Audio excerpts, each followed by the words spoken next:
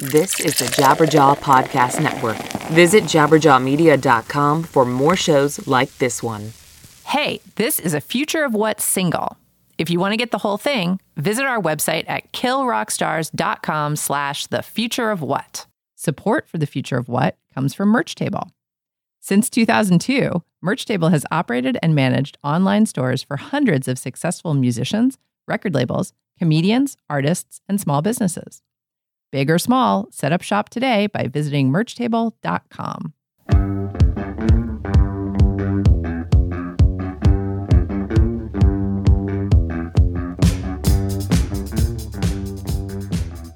I'm talking to Walt Lilly, who curates the Apollo playlist series for Red Eye distribution.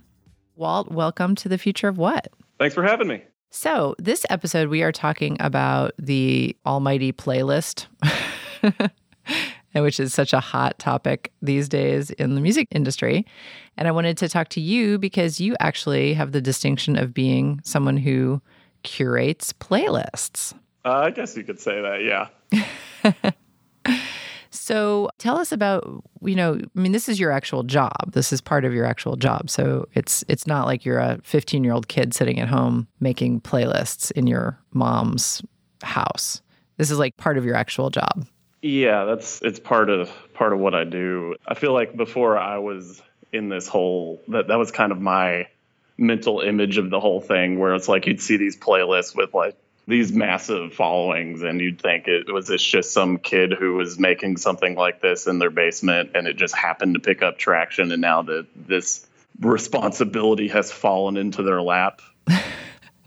Yep. But now being here, it's like you kind of see how things get from point A to point B, Well, how do things get from point A to point B? Do tell. Well, so I am kind of the project manager of Apollo Playlists, which is our little playlist brand. Like you look at Topsify and Digster or what have you. And the thing that was a learning experience for me was seeing like who has stakes in each of these sort of brands, Mm-hmm. Like they're not quite happy accidents. Right. Well, because those ones that you just mentioned, those are owned by the majors, right? Aren't those playlists that are specifically? Exactly. Yeah. So now you guys are a distributor. You're an independent distributor. So that's a little bit different than being a major.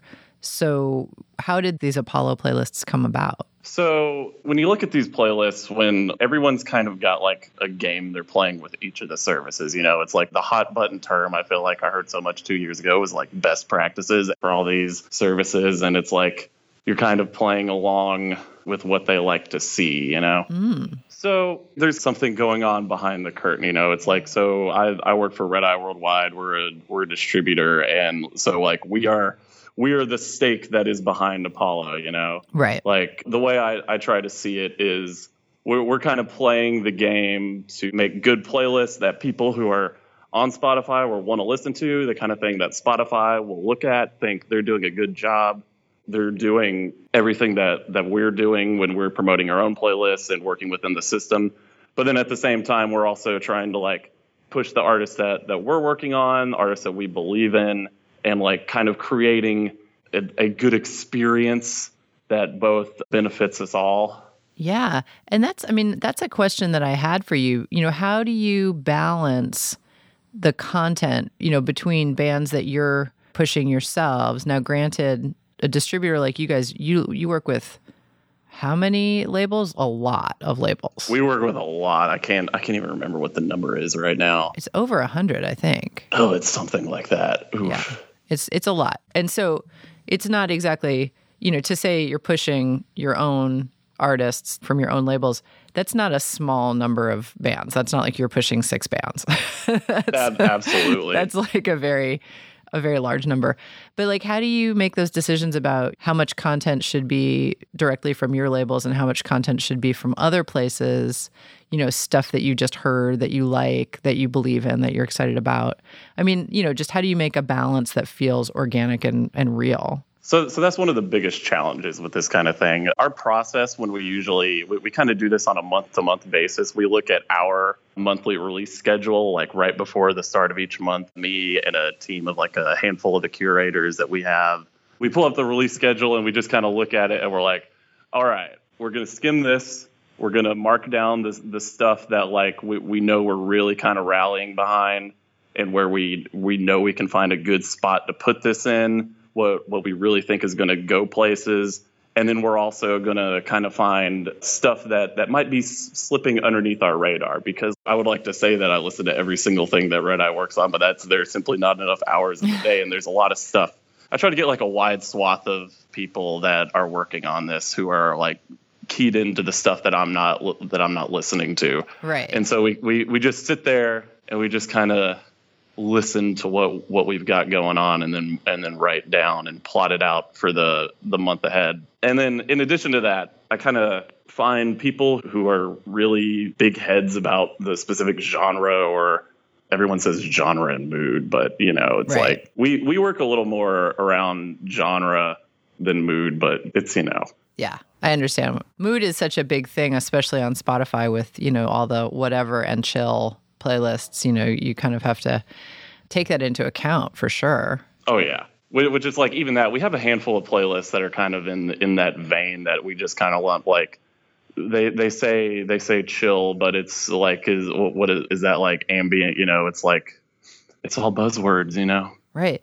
Well, and that's another question. How many playlists do you guys have? How many Apollo playlists are there? And how did you decide like what to create? So when we started this, it was kind of a big experiment that we were just doing, just to throwing as many ideas against the wall. We all sat down in a big meeting and just blurted out, like, think of some buzzwords, like chill and unwind, party, et cetera, et cetera. And then we made a whole bunch of playlists right then and there when everyone was excited about it, and we saw what stuck. And we started out with a whole bunch of playlists that had pretty corny names, like we had one that was like Freaking Weekend or something, which I think we've deactivated at this point. If you're still following Freaking Weekend out there, I'm sorry, but I don't know if we're still keeping that one. But we've been focusing now on kind of just cutting the wheat from the chaff on that and getting a more core group, seeing what people naturally found and gravitated towards. Like, we found a lot. Like, the reason why we've moved more in the genre direction is just because that's like what we individually managed to get more of a random foothold on. Like, we've got an indie pop playlist that I don't think we put any advertising behind really, but it naturally found a bit of an audience. And that's kind of what we've moved towards since. Interesting. Gosh, with the number of, one of the coolest things about Red Eye is the diversity of genre of your labels. Like, you guys are not like a metal distributor or a EDM distributor. Like, you have incredible labels sort of all over the map. Oh, yeah. And I feel like we're very fortunate for this particular project. It definitely is kind of interesting, though, because it gives you a challenge for creating these playlists. Yeah, and it's nice having that wide of a pool, but it's also like you want to have focus on each individual leg of it all. Like, I feel like something I've done is like, I'm kind of like a rock guy, and like we're trying to get some hip hop playlists going, and I'm trying to make sure that we're getting as much attention across the board, Definitely. So how much of your, this is of interest to me, how much of your time does it take to curate these playlists? Like, how often do you switch songs? How does this work? So usually what I tell people is take a look around like every 2 weeks or so. Like, ideally, we have a few playlists that we update each week individually, like Friday New Music. Friday is when we do a whole bunch. I have very busy Fridays. But around 2 weeks is for the vast majority of what we do, is like, hey, just doctor it up, pretty it up, add a few more, keep it current. Because, like the thing Spotify and everyone tells you is, you want these to be living entities. You want people to come back to them, so they're not just going to sit in their libraries if they're following. Yeah, no doubt. The thing is, I've been thinking about starting a Kill Rockstars Spotify playlist. We have a couple, but like I've been thinking lately about sort of becoming more active in the curation process. And honestly, it's really daunting because it really seems time consuming. Yeah, because it's the kind of thing where you're like, I know if I'm going to start this, it's like I can't just be excited about it for a month and then forget about it once like other more pressing things happen. And you're like, oh man, am I going to be like as plugged into new stuff that's going on in like 2 weeks when there's a million other things going on, Yeah. But That's the hardest thing, because like I talk to a lot of like labels particularly about that kind of thing, and I'm like, if you guys are really going to do this, like you're excited about this now, but there are things beyond the next month when you've got all these ideas for the playlist, you know. Well, and that's, I mean, you know, maybe you can speak to this because this episode that we're recording this interview for, we also spoke to Garrison Snell, who runs the Crosshair company, which, you know, connects musicians and labels with influencers, curators. And then we spoke to Sherry, who wrote an article in Forbes magazine about sort of the economy of doing this right now. That's like playlisting is becoming such a big economy.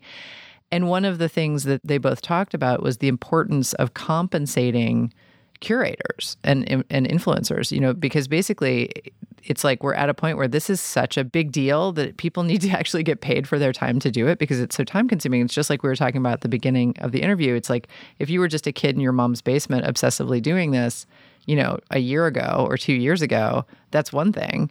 But nowadays, it's such a big deal. It's like you kind of need a salary to do this.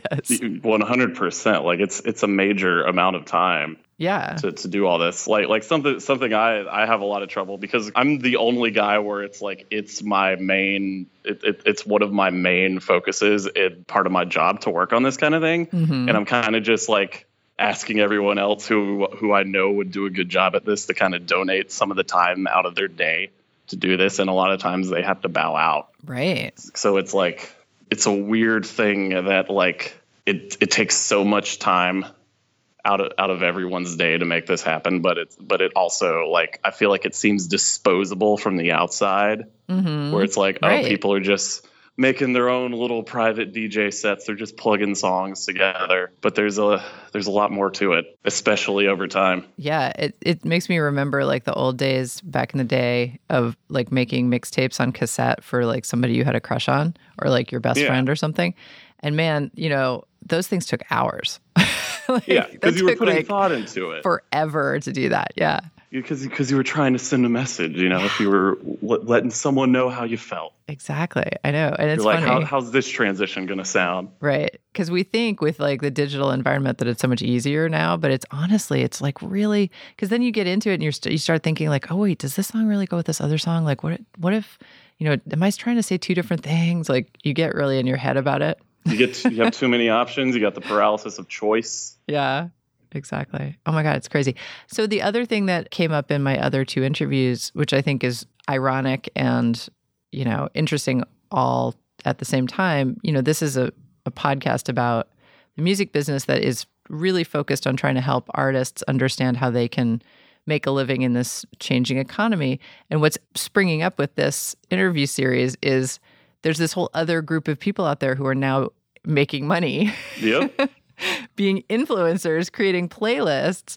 So I feel like the takeaway of this whole episode should be, hey, musicians, while you're not in the studio or while you're not writing songs or while you're not on tour, maybe you should be curating playlists on Spotify so you can make some extra cash. Yeah. Wouldn't that be nice if we could all just get that job? It seems nice from the outside. Right? But isn't that interesting that it's like, yeah, we've created another niche in the music industry, but not for musicians. Yep. Like another income stream, but not for musicians. Yeah. Yeah. It's ironic. And here we are. Seriously. So how long have you been doing these Apollo playlists? We started it about 2.5 years ago, and about no one was really super in charge of it. It was just something that we were all kind of chipping in on. And then 2 years ago, I took over and became the project manager of it, overseeing things. And did you answer this before about how many songs? Like, because right now on the new and fresh playlist, I see you guys have 47 songs.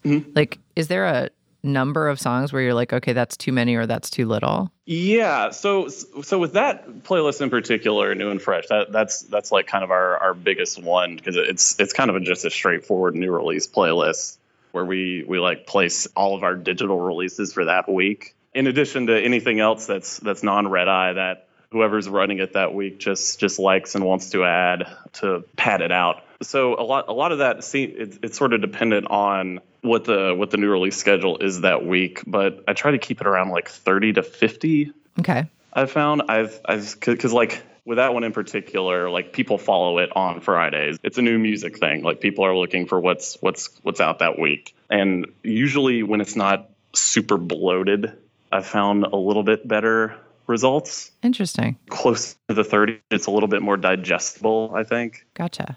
Okay. That is interesting. Yeah. Because playlists have that unlimited quality to them, but I think you're right. If I went to a playlist that had 200 songs, I'd be like, oh, well, I don't know that I have time to really listen to this. But like at the same time, it's like a lot of people, everyone consumes these sort of things differently. And I know that like some people just jump to it and hit shuffle on something. And maybe what they're looking for is one of those nightmares that's like 3,000 tracks, Do people skip songs, or do people who listen to playlists just really listen straight through? Like, what would you say you've noticed?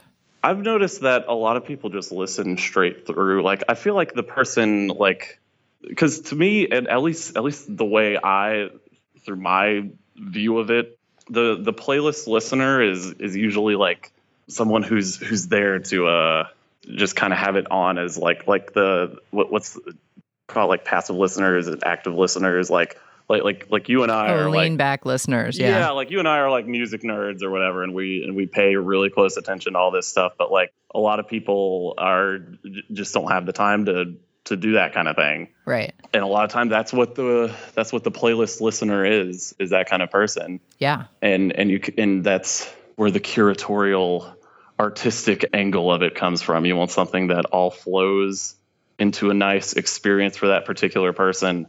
And that for that particular kind of thing, that's what I find land more when you're approaching it from that kind of angle. Definitely. So do you guys have any plans to create a new Red Eye and Chill playlist? We got something that's kind of already like that. We have a chill and unwind. I was kind of joking, but that's hilarious. Yeah. Everyone loves the word chill on Spotify. It's so funny. I love that. It's one of the big ones. Yeah, seriously. Well, Walt, Lilly, thank you so much for being with us on The Future of What today. It's been a pleasure to talk to you. Thanks so much. Long-time listener, first-time caller. Awesome. Did you like what you heard? Then subscribe to The Future of What, and thanks for listening. In our knees, our hands got the shakes. I swear our back's about to break. But we won't howl out or cry. We know we'll fail, we try. In the middle, nothing asking why. Every night we all go to a house we'll never own. Every night we are tired, we've been worked to the bone. But nearly every day we earn a lower wage. So tell you what we're made of, or just what we'll pay. It's a hard country we made. Here we are, far beyond our means, learning how to trade love for things. There's a debt we can't pay. What kind of lives live this way? They see our hand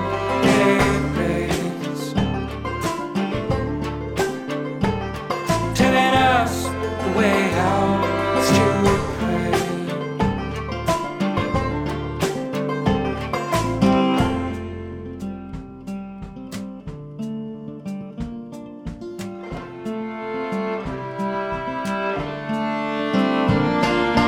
Nearly every day was a darker kind of gray.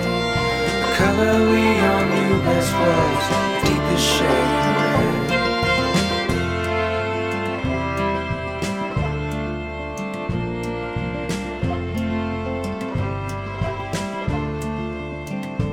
Every night we all go to a house we will never own. Every night we are tired, we've been worked to the bone. Nearly every day we earn a lower wage. So tell you what we're made of, or just what we're paid. It's a hard country we made.